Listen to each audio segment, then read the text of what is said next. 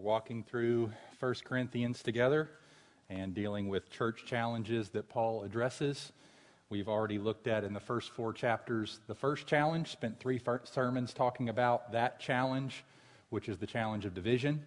And in chapters 5 and 6, Paul takes up the second challenge, which is the challenge of immorality, and we will conclude that second challenge with this morning's sermon.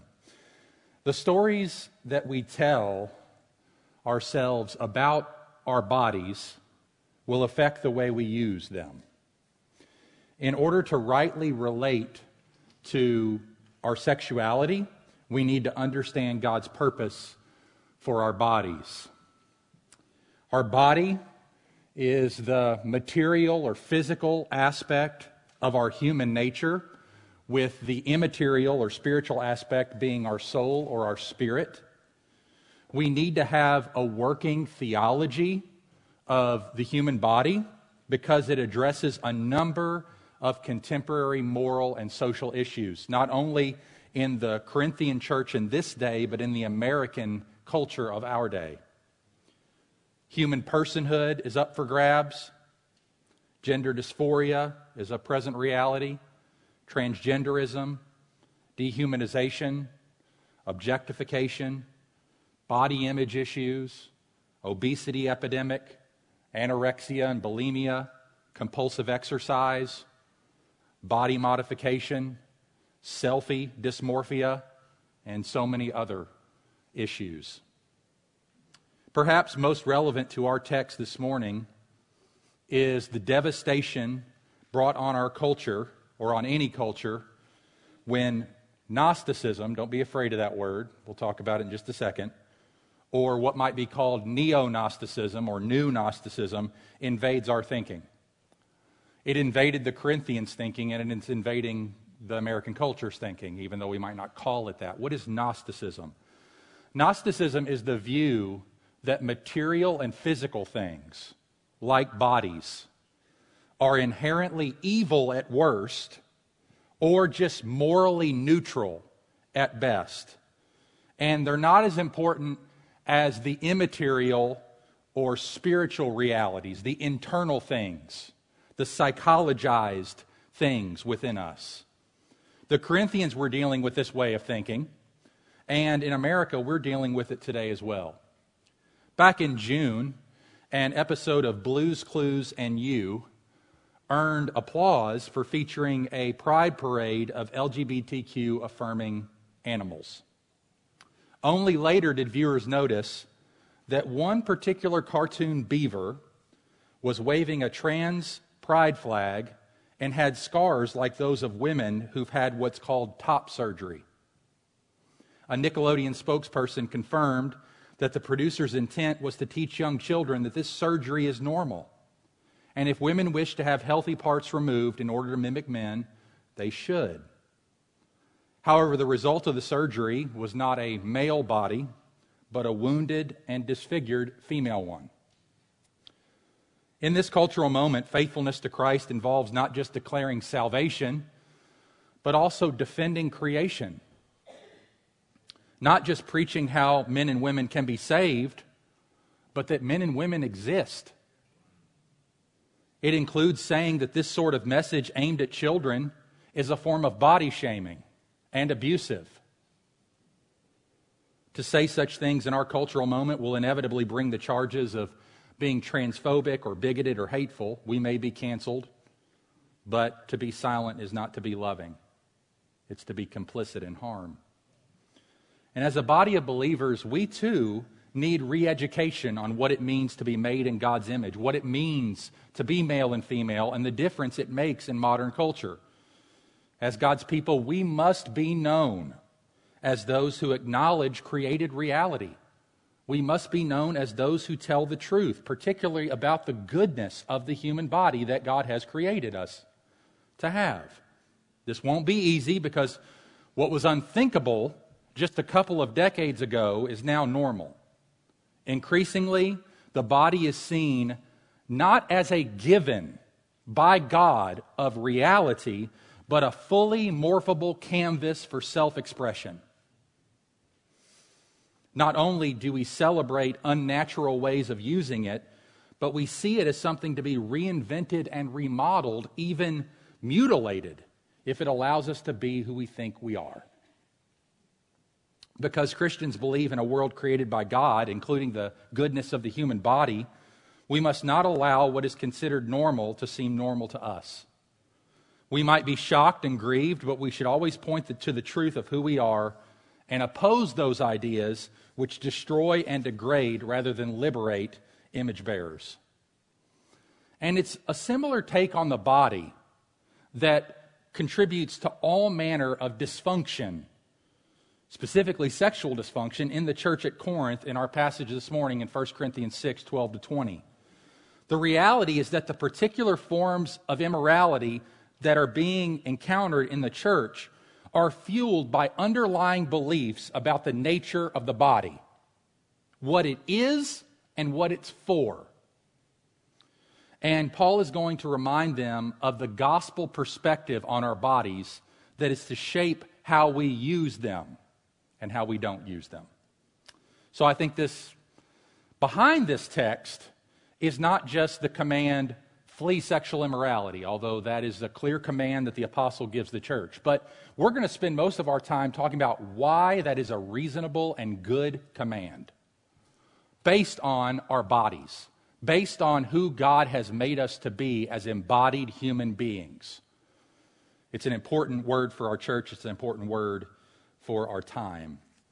So we're going to look at 4 aspects of this instruction, beginning first of all with the particular forms of immorality in verses 15 and 16 that Paul is addressing here in our passage. So let's look at those 2 verses again. The particular forms of immorality, verse 15 and 16. Paul says, "Do you not know that your bodies are members of Christ? Shall I then take the members of Christ and make them members of a prostitute? Never.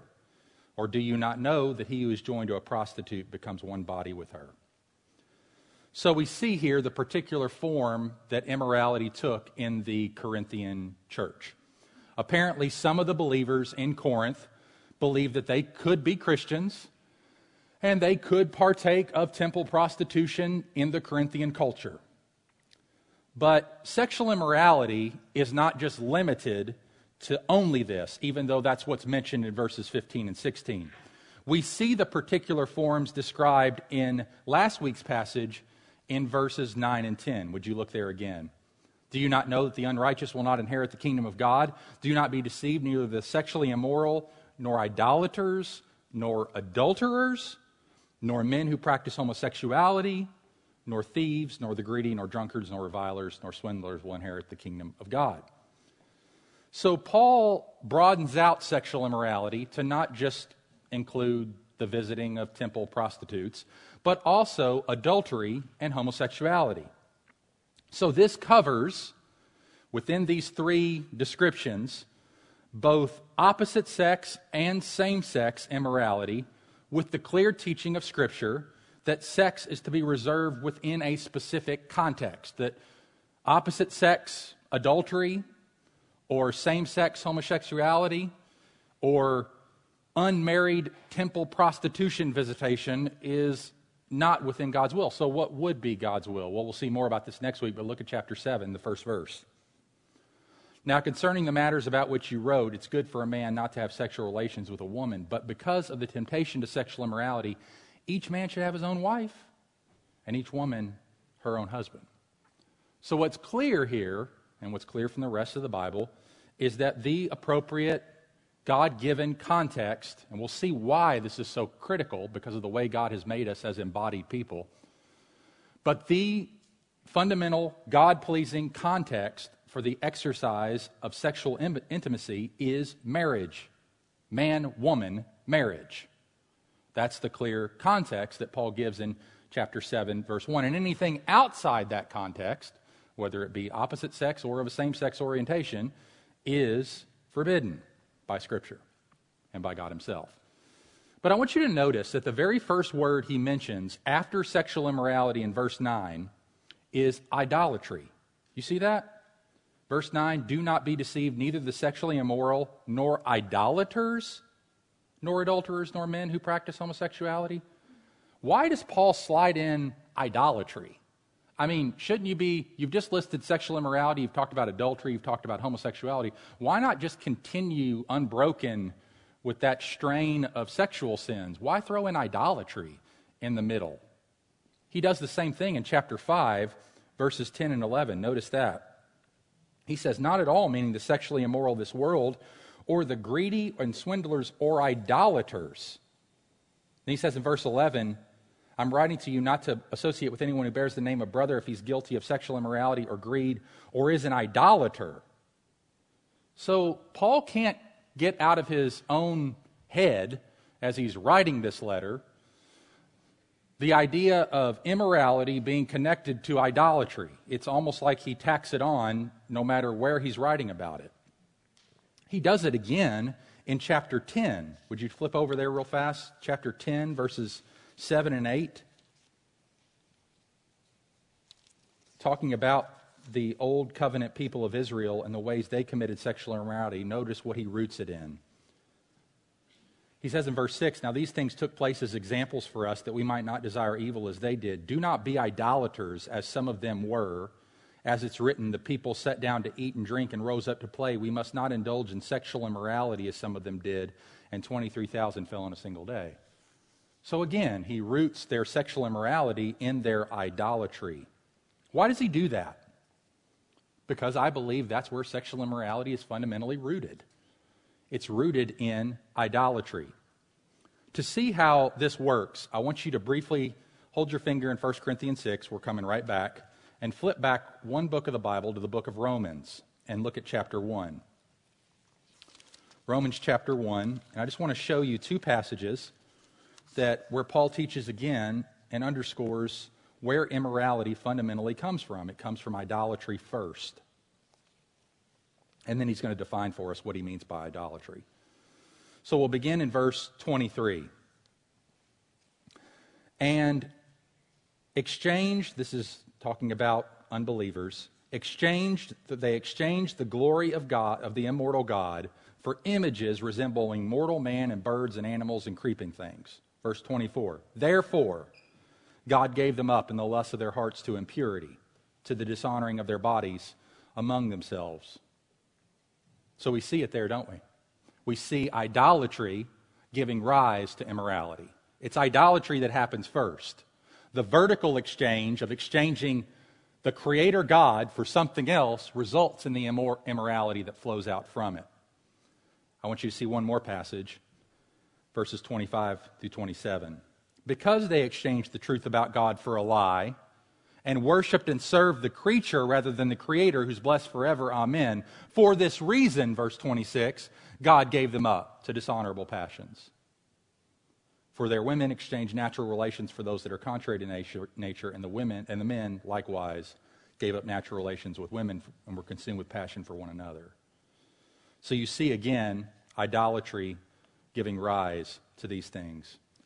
See, vertical idolatry, the exchange of God for something else, namely something in the creation, is what fuels the horizontal immorality. It starts with a broken relationship with the Creator, which gives rise to immoral behavior. We're going to talk about why that's critical when we come back to the end of the sermon, about why repairing that relationship with our Creator is so important for us to live the way He's called us to live. Apart from that, we are unable to do so. So the particular forms of immorality, number one. Secondly, the underlying reasons for immorality. Now, we've already talked about idolatry. I'm not going to go over that again. But I want you to see something. This idolatry, this idolatrous behavior is being governed by certain ways of thinking. Okay? Certain ways of thinking are fueling this idolatry that's leading to immorality. It's not like they just said, okay, I want to commit idolatry. No, there's patterns of thinking that are embedded in them that lead them to make that exchange of God for creation. 3 times in our passage this morning and 6 times in the whole of chapter 6, Paul uses the following phrase, do you not know? Do you not know? Do you not know? Do you not know? Do you not know Why does he say this over and over again? Because patterns of thinking affect patterns of living. What we think about and how we think about God, our bodies, our relationship between those two things affects the way we use them. So the Corinthians had developed some false views of spiritual and sexual freedom that was leading them to make decisions about what they were doing with their body. I want to show you two particular forms of thinking that were affecting them, two underlying reasons that were driving this idolatry and driving this immorality. First of all, grace and works are unconnected. Grace and works are unconnected. Look at chapter 6, verse 12. This is Paul quoting the Corinthians back to themselves. He says, all things are lawful for me, but not all things are helpful, Paul says. The Corinthians respond, all things are lawful for me, but Paul says, I will not be dominated by anything. So all things are lawful for me. This was a common catchphrase in the Corinthian culture and in the Corinthian church, and it was sort of this declaration of libertinism. This declaration that I am at liberty to do what I want. The Corinthians believed that they had the right to do anything since salvation's a free gift. They had a false view of Christian liberty, believing that since they were not under any kind of Mosaic law, just about everything they wanted to do was permissible. We call this antinomianism. Anti, against, nomos, Greek word for law. So antinomian, against the law. Antinomianism, being against the law, misconstrues grace and turns it into a license to sin. Instead of seeing our freedom in Christ as the liberty to do what is right, which is the essence of God's own freedom and thus our own true liberty, antinomians see freedom as the liberty to do whatever we want, even when our desires oppose God's word. So, of course, freedom from the law entails freedom from its condemnation, but it does not include freedom from any obligation to obey the Lord. Jesus himself told us as much in John 14:15, if you love me, keep my commandments. So, Paul argues here that what should govern our thinking is not just, well, all things are lawful for me, but what is beneficial to others. See, the Corinthians were thinking only in a legal framework. They were saying, all things are lawful for me, but Paul says, but not all things are beneficial.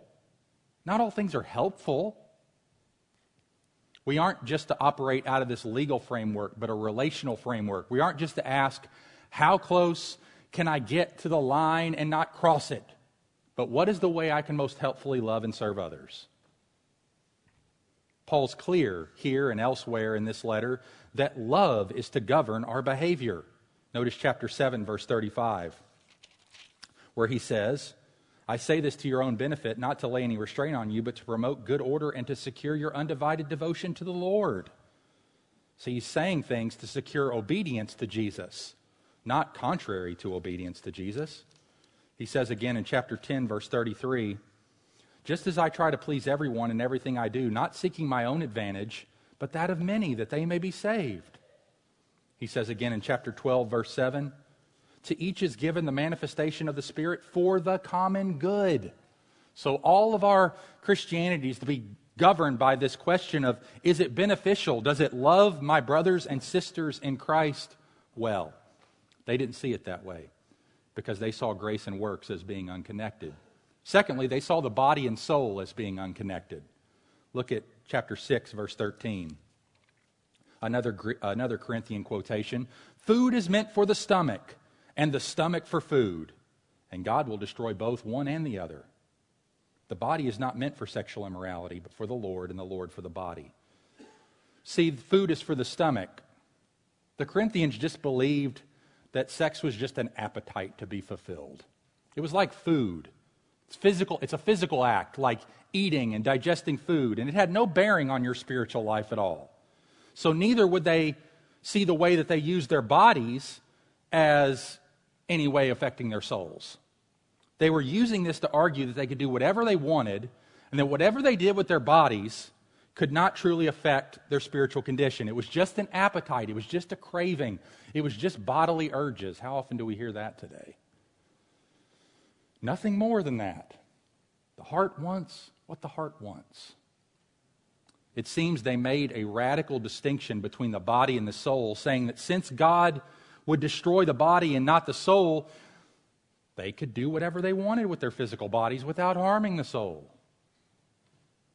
And Paul makes a point that God is concerned both with the body and the soul. The Corinthians have adopted from the culture around them the idea that the body is permitted to have everything that it craves.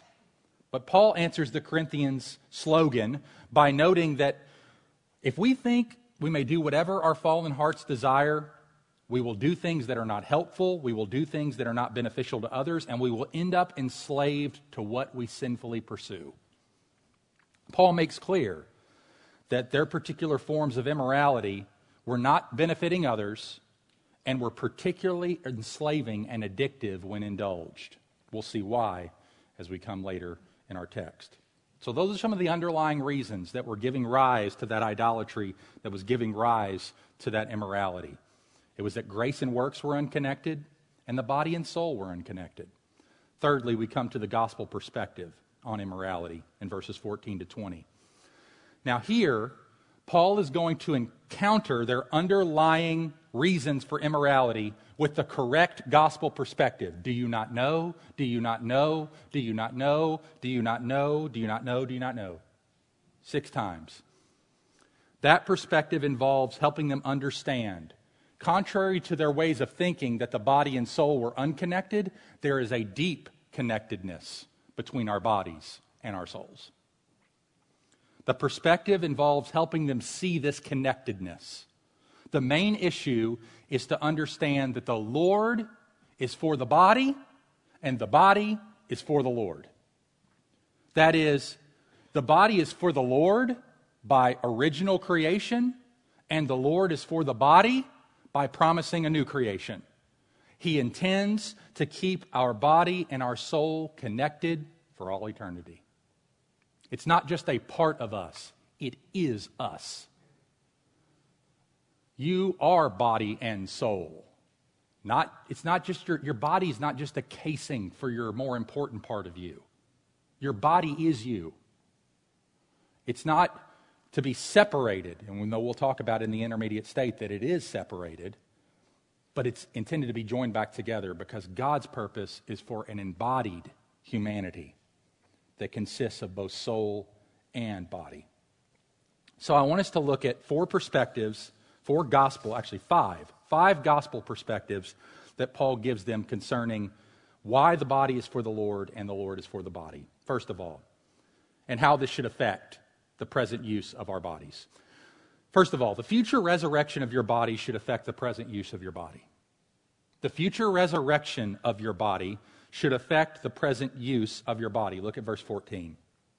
Paul says, "And God raised the Lord and will also raise us up by his power." So we know some Corinthians, according to chapter 15, verse 12, were doubting the resurrection. But here, Paul reminds them that Jesus' resurrection was only the first step in the general resurrection of God's people that will occur on the last day. Jesus' body and the believer's body are eternal. For God will also raise us up, and the eternal nature of the believer's body should affect our present behavior. We'll get into all of that when we get to chapter 15. I don't have time this morning to discuss all the extensive details of that. But I just want you to see that Paul is stressing here, and God is underscoring the fact that our bodies are eternal. They will be raised. They are meant to be part of us and with us for eternity. Death is an intruder that at the end of our earthly existence results in the cessation of our body's proper functioning. And after death, which is the temporary separation of the body, we live in an abnormal condition of disembodiment. Our soul goes to be with the Lord, our bodies reside in the earth. But at the return of Christ, the accompanying event will be the resurrection of our bodies, where we will be re-embodied once more, and in the final resurrection, our bodies will be glorified and made to be like Jesus, fully bearing the image of the glorified one. We will have perfected bodies, free from the effects of sin, because these will be the bodies we have now. The present body you live in, though affected and fallen and decaying, will be raised. That body, this body, will be raised. Your body will be raised. Because of that, and because it will be fully restored and fully cleansed from all infirmity, all sin, there is a certain continuity between our pre-resurrection and post-resurrection bodies. What we will be in the future should be reflected now, albeit imperfectly. So we should live in holiness now in anticipation of the perfect holiness we will have at the last day. Using our physical bodies for sin today is incompatible with the sinlessness that we will enjoy in a resurrected body when Christ returns. Dear ones, your body is headed for heaven, not hell. Your body is headed for glory, not the gutter. Your body is headed for the Savior, not Satan. So let where you are going and where your body is going affect the way you use it now. A body destined for resurrection glory should not be used for immorality. That is Paul's argument. Your body is destined for resurrected glory. Use it as it will be used for eternity to serve and glorify the Lord Jesus Christ. Secondly, the union of Christ with your body should affect the present use of your body. The union of Christ with your body should affect the present use of your body. Look at verse 15. Do you not know that your bodies are members of Christ? Shall I then take the members of Christ and make them members of a prostitute? Never. See, the apostle explains here that we should not be sexually immoral because we're in union with Jesus Christ. Our body is in union with Jesus Christ. Not just your soul, your body's in union with Him too. We are members of His body, and His members should not be united to others in illicit immorality. Already in chapter 1, verse 13, Paul hinted that the church is Christ's body and that divisions in the church are incompatible with that. But if Jesus came, think about this, brothers and sisters, if Jesus came and spent a week with you, would you live next week differently? He has, and He is. He has come to live with you. You are united to Him. Whatever you do, He does. It matters greatly to Jesus what you do with your body, because as you do it, so He does it. When you look at pornography, Jesus is looking at pornography. When you engage in illicit immorality, Jesus is engaging in illicit immorality. You are in union with Him. And how can we take the parts of our body, whatever we do with our body, and do it in a way that would be incommensurate with the union that our bodies have with the Lord Jesus Christ? That's Paul's argument. You do to Christ what you do in your body because you are in union with Jesus Christ. There's mystery there, right? I don't completely understand that. But we do know that the Lord so identifies with His people in terms of His union with us that there is a certain sense in which that is true, that we are carrying about the life of Christ within us, and we are taking Christ with us into all these various situations. Remember when the early church is being persecuted, and specifically by Saul before he became Paul, the Lord comes and appears to Paul and says, Saul, Saul, why are you persecuting me? And Saul says, could have responded, he didn't, but he could have said, what are you talking about? I'm not persecuting you, I'm persecuting your people. And Jesus would have said, exactly. Exactly. The persecution that you do to them is the persecution you do to me. And would that not be true for other matters as well? If Jesus identifies with us in our persecution, would He not identify with us in other ways that our bodies are being affected? Surely He would. So our union with Christ should affect the present use of your body. Thirdly, the sin against your body should affect the present use of your body. The sin against your body should affect the present use of your body. Look at verse 16. Or do you not know that he who is joined to a prostitute becomes one body with her? For as it's written, the two will become one flesh. Look at verse 18, second part. Every other sin a person commits is outside the body, but the sexually immoral person sins against his own body. Paul's not saying here, let me be clear, that every sexual union constitutes a marriage. That's not what he means. But he is saying that sexual relations forge a profound relationship between two people at the deepest possible levels. Sex is more than just a physical act. It's a spiritual union where two human beings become one flesh. Now, Paul uses that one flesh language for marriage because that's the appropriate context for sexual activity. And like I said, it doesn't mean that all sexual unions consummate a marriage or create a marriage, but rather that in this act, there is hardwired within it a one fleshness that is intended to result in a marriage. Because that is the only appropriate context where it can be safely and fruitfully pursued. Because sexuality is hardwired by God to cement people together in a whole psychological and physical way. This is why when we sin sexually, we sin against our own bodies. The apostle notes that sexual immorality is a sin against one's own body, whereas other sins are committed outside of our body. Other sins besides sexual immorality are bad, of course, but they don't actually join one physical body to another physical body. Sex involves the whole person, body and soul, in ways that other activities do not. So the ramifications are extensive, and human experience demonstrates this. Illicit sexual activity is particularly enslaving and very difficult to resist once people start engaging it. It's because you're meant to be drawn together. They also leave lasting memories embedded in our lives because of the nature of the act itself, because there's more than just a physical thing going on. There's an emotional thing, there's a psychological thing, there's a deeply spiritual thing happening, which is why our body's memory of it lasts well, decades, sometimes whole life. It carries emotional, relational, spiritual, and psychological ramifications with it. In 2012, a Men's Health magazine summarized 8 harmful effects of pornography use. They indicated it's progressive, it creates unrealistic expectations, it can lead to casual sex, it amplifies emotional problems, it creates unhealthy sexual bonds, it counterfeits intimacy, it disrupts real relationships, it hurts your spouse.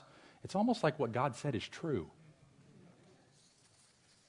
As one theologian said, there's no such thing as casual sex, no matter how casual people are about it. No one can take sex out at night and put it away until he wants to play with it again. Nobody can go to bed with someone and leave his soul parked outside. It will make an imprint on your soul, as it's intended to. There's no such thing as sex that's just physical. No matter what all the apps, the hookup apps tell you kids. It's not just physical. It's always more than that. In fact, verse 18 says that when we sin sexually, the impact on our souls is more profound than other kinds of sin. There's no such thing as casual sex. It always has a profound impact on our souls. Fourthly, the divine person in your body should affect the present use of your body. The divine person in your body should affect the present use of your body. Look at verse 19. Or do you not know that your body is a temple of the Holy Spirit within you, whom you have from God? The Spirit of the Lord lives within you, dear one, making each of you, brothers and sisters, a little temple of the Holy Spirit. Just as the church corporately is a temple where the God Spirit dwells, so we as individual temples are indwelt by the Holy Spirit, and His temple must not be defiled. It is the place of God's residence. The Holy Spirit lives with you, within you. You're not just joined to Christ, you're indwelt by the Spirit of Christ. And that should affect the present use of your body. Fifthly, and finally here under the gospel perspective, is the price paid for your body should affect the present use of your body. The price paid for your body should affect the present use of your body. The end of verse 19 into verse 20. You are not your own, for you were bought with a price. The Son of God became embodied to purchase you, body and soul. The triune God's design was for the eternal Son of the Father to become the God-man by virtue of the Holy Spirit, uniting him to a human nature just like ours. And the purpose of this embodiment was so that the Son of God, without spot or blemish, and perfectly prepared for his mission, would be the once-for-all bodily sacrifice for sin. The image that Paul gives here is that of a ransom payment, that we were bought with a price. We were paid for. The image is borrowed from the slave market. Christ's blood purchased us out of the slave market of sin into his own body, into his own kingdom, into his own church. See, sexual immorality reflects a failure to understand who owns us. We have been purchased from slavery to sin by the blood of Christ. He is our gracious, generous, and holy master, so we must serve him by striving for sexual purity. Through the death of Jesus, God has paid the price to bring you out of slavery and to make you his own. He wants you for his own, all of you. The body belongs to God. It does not, in the ultimate sense, belong to me or to you or to any other person. Our bodies, all of them, belong to the Lord. Think about this with me for a moment. I was reading in my devotional this morning, in my devotions, Romans 8. And I was thinking again about this idea of the Lord interceding for us and us being joined to him. And I was thinking that the Holy Spirit is said to intercede on our behalf in Romans 8:26. And in Romans 8:34, the Son of God is said to intercede on our behalf, Jesus Christ. And I was like, why are both involved here? Why are both persons of the Trinity? Holy Spirit, Christ, both interceding for us. And I was thinking, they're pictured differently in the text as how they are interceding for us. The Holy Spirit is more like a lawyer standing with his client and counseling us what to say. Right? He fixes our prayers on the way up. He helps us in our weakness to know how we ought to pray. He's our counselor right beside us, telling us what we should say. Whereas in Romans 8:34, Christ is portrayed more like an advisor who's sitting next to a judge who also happens to be personally known by the defendant and can vouch for him. So Paul expands this second analogy almost to the bursting point when he intimates that the judge is the father of the one sitting next to him and is willing to sacrifice the life of his own son for the sake of the defendant. So when we think about heaven, we have a Holy Spirit who's with us, counseling us, helping us, advising us. We have a Son of God who's interceding for us, advocating on our behalf before a judge who loves us, who's brought us into his family, and who loves to hear what his Son has to say about us. All three members of the Trinity are for us. And so if God is so for us in this way, he is for our bodies and their use. God, by prohibiting sexual immorality, is not prohibiting anything from you. He's prohibiting what would destroy you. He's not prohibiting anything that is of eternal significance or value. Is in our sin, we think, well, that would be fun, and that's about as far as it gets. But God is not interested in giving us temporal, sensational fun. He's interested in preserving our humanity, because he knows those sorts of acts will cost our humanity. It will make us more and more inhuman and less fitted for his habitation. I'm reminded of a preacher who once told a youth group, he was trying to get them to see the dangers of immorality, sexual immorality, and sleeping around. And he spoke very negatively about sex. It was seeking to strike fear in all the hearts of the young people there. And as he did so, perhaps some of you have heard this illustration, In order to illustrate this reality, he took out a single rose and he passed it through the crowd of about 1,000 young people and encouraged each one of them to grab that rose and handle it and touch it and smell it. You can imagine what the rose looked like when it finally went through the crowd and got back to him. It had started off as a beautiful rose, but in the end it was broken and drooping and with its petals all broken off. And the preacher stood up at the great climax of his sermon and said, "Who would want this? Who would want this rose now? Would you be proud of this rose? Is this rose lovely?" The message was just brutal. If you've been broken and experienced hurt or sinned sexually, the message was, you're worthless. Nobody wants you now. You've blown it. There was a young woman in the crowd that night who heard that message and felt shame and hurt. A few weeks later, she was in an accident. And in the hospital, she asked the friend who invited her that night, "I'm just a dirty rose." But he began to explain to her that the whole weight of the gospel of Jesus Christ is that while that pastor may not want you, and while he was telling you that no one else might want you, I'm here to tell you that there is someone who wants you, and that's Jesus Christ.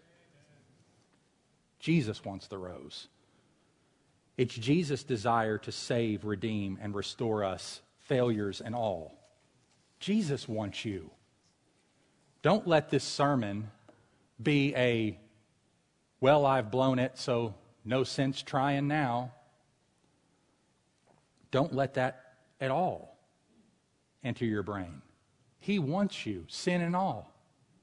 He wants to buy you for His own, out of that life. He wants to give you new life. You are so much more to Him than your failures, your sins, and your hurts. He gives grace and hope and healing. Such were some of you, Paul says in the context of sexual immorality to a church at Corinth. But you were bought with a price. So glorify God in your body. Such were some of you. But you were washed, you were sanctified, you were justified in the name of the Lord Jesus Christ and by the Spirit of God. Jesus wants the rose. Any among us here this morning feel that way? Anyone who's been being with us for a while and feeling defiled in whatever way and feeling like Jesus could never want me? Not after me. He's been preaching this holiness and I've blown it in any number of ways. Good grief, I've done stuff that isn't even in that list. Jesus wants you too. Jesus died to purchase you. The Holy Spirit wants to indwell your body too. As defiled as you feel like it isn't too defiled for Him.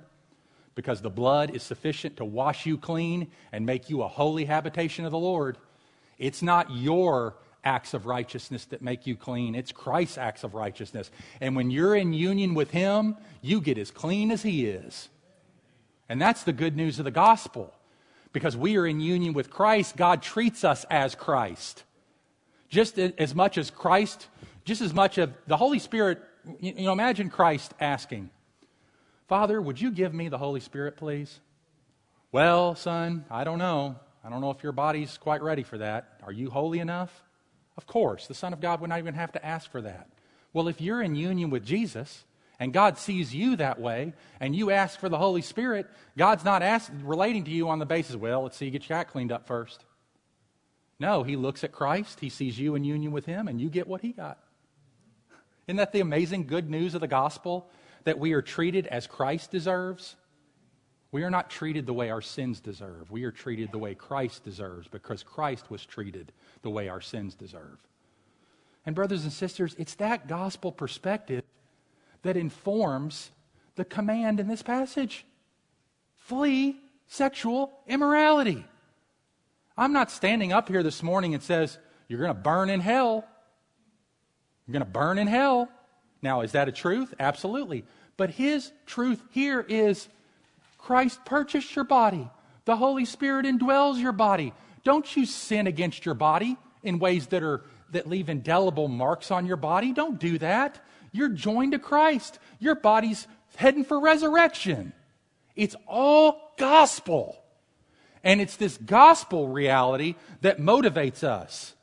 See, brothers and sisters, don't throw your theological brain out the window. It's deep and profound theology that will prepare you to face immorality. And one of the reasons the church is so awash in immorality is because it's so anemic in theology. If we don't have deep theology, you see how practical deep theology is? People say, oh, that's too deep for me. I could never understand. You want to live a sexually immoral life or do you want to live a moral life? Do you want to please God or not? Better go deep. Better understand resurrection. Better understand union with Christ. Better understand the doctrine of the church. Better understand indwelling of the Holy Spirit. Better understand the work of the cross. All these things have practical import and bearing on our lives every day. Now, can good theology go wrong on us? Absolutely. But only if it's unapplied. We apply it in these ways. So let me conclude now, fourthly, with the necessary response to sexual immorality. What's the necessary response? Paul gives it in two different ways in verse 18 and verse 20. Look at verse 18 again. He says, flee from sexual immorality. And then in verse 20, he says, glorify God in your body. Same idea. So I want to conclude by being somewhat trite, I guess a little bit clever, and I hope it's helpful though, and give you an acronym for flee. F-L-E-E. Okay? Hopefully this will help cement in your brain what I'm thinking about and what it means to flee something. All right, so first of all, F, fasten yourself to Christ. Fasten yourself to Christ. Paul reminds us that we pursue holiness because we're joined to the Lord. Look at verse 17. But he who is joined to the Lord becomes one spirit with him. Flee from sexual immorality. You see that? You're one spirit with the Lord. You're joined to the Lord. Flee. By faith, we're united to Christ in a way that's analogous to husband and wife. Once we are married to Jesus, we combine one spirit with him, and just as the husband and wife become one flesh. So to be one spirit with someone is more profound than to be one body with them. As it claims both, as Jesus is claiming both the soul and the body. So the gospel's answer to the radical sin of sexual immorality is the more radical grace of union with Christ as our husband. Secondly, lock out the lies. Lock out the lies. Like Paul does with the Corinthians, we need to correct the ways of thinking that give rise to immorality. We need to redefine freedom. Freedom is not doing what we want apart from God. It's instead God putting in us so that what we want is what God wants by the power of the Spirit. Your body is important to God. It's more than physical urges. We need to lock out the lies that our body and our soul are not connected to one another. Thirdly, exchange lies for truth. We need to remember what our bodies are for. They're united to Christ, destined to be raised, indwelt by the Spirit, and purchased by Jesus' own blood. These truths should lead us to glorify God in our body. And then finally, letter D, fourth, we got fasten yourself to Christ, lock out the lies, exchange lies for truth. Engage your heart with the truth and act on it. See, it's not enough just to do a mental thing. We have to engage our heart in that and believe it deep down at the core of our being and allow it to shape our lives so that we act out of it. This is what Joseph did. The great example of fleeing sexual immorality in the Bible, right? Joseph, Genesis 39. I want you to see what was operative in his thinking that enabled him to run away from Potiphar's wife. Genesis 39, 6-12, and with this I close. Now, Joseph was handsome in form and appearance, and after a time his master's wife cast her eyes on Joseph and said, lie with me. But he refused and said to his master's wife, behold, because of me, my master has no concern about anything in the house, and he's put everything that he has in my charge. He's not greater in this house than I am, nor has he kept back anything from me except you, because you're his wife. How then can I do this great wickedness and sin against God? And so, as she spoke to Joseph day after day, he would not listen to her, to lie beside her, or to be with her. But one day, when he went into the house to do his work, and none of the men of the house was there in the house, she caught him by his garment, saying, lie with me. But he left his garment in her hand and fled and got out of the house. Now, do you see how his heart engaged with truth? He didn't just know certain things. His heart was engaged with the truth such that he latched onto it. It latched onto him, and it enabled him to get out of her latch. All right? How? He saw God's good hand on his life. He saw God's great grace and generosity to him. And this is what enabled him to flee. He didn't say, God is a fearful and consuming fire. How can I do this great wickedness and sin against God? Although that could be true. He said, God has given me everything but you. All the trees of the garden you may eat, except this one. That one you may not eat from. You see how the generosity of God, the fact that God had treated him with such grace. See, sometimes we commit sexual immorality because we feel like we deserve it, right? We've had a hard life. I mean, I've had a hard life. I had a hard day. Let me get out my iPhone for a while. I've had a hard day. I deserve this. Who had a harder day than Joseph? This wasn't going to end well for him. He was going to jail for this. And he was going to sit in jail for a while. But what was occupying his mind? God is good. All the parameters that God has set about my life are good parameters. God has given me so much. He's made me in charge of Potiphar's house. I'm second in command around here. I have everything. I have a great place to live. I have a great job. I serve a nice guy. And you're pursuing me because I'm a stud, right? Or whatever her motives were. It could have been other motives too. I mean, the text tells us Joseph was handsome, but it doesn't tell us that was what necessarily motivating Potiphar's wife. It could have been other things going on there too. She could have been threatened by Joseph because he was doing his job so well. And she's like, okay, I know a way to get him out of here, right? I can commit adultery with him. The king will be mad at him, not me, because he was seducing me, so she'll say, or things like that. But Joseph was governed by this reality. My master has no concern about anything in the house. He's put everything that he has in my charge. He's not greater in this house than I am, and nor has he kept back anything from me except you. Brothers and sisters, that's true of you in Christ too. The master of the house, as we saw last week, has put you in charge of the universe. In a certain sense, he's not any more important than you are in the new heavens and new earth because you're co-heirs with him. Isn't that crazy? You're a co-heir. He treats you as an equal even though we're not. Clearly not. And yet, he wants to rule with us alongside of him for all eternity. He's given all of this by grace. He's promised to redeem our body. He indwells us. He purchased us. We are united to him. We will reign over the new heavens and the new earth. We will judge the world. We will judge fallen angels. All this glorious news. But one thing he's kept back. Flee sexual immorality. May God help us to do that. Let's pray. Father, we are so grateful to you for your word, for both its warnings and its promises. Thank you for the good news of the gospel that orients our hearts and our minds to Christ and who he is and what he's done and provides all the motivation we need. Lord, fix our eyes on your generosity. We can so in our sin get so fixated on all the things we don't have, or all which leads so many couples to engage in immorality and adultery.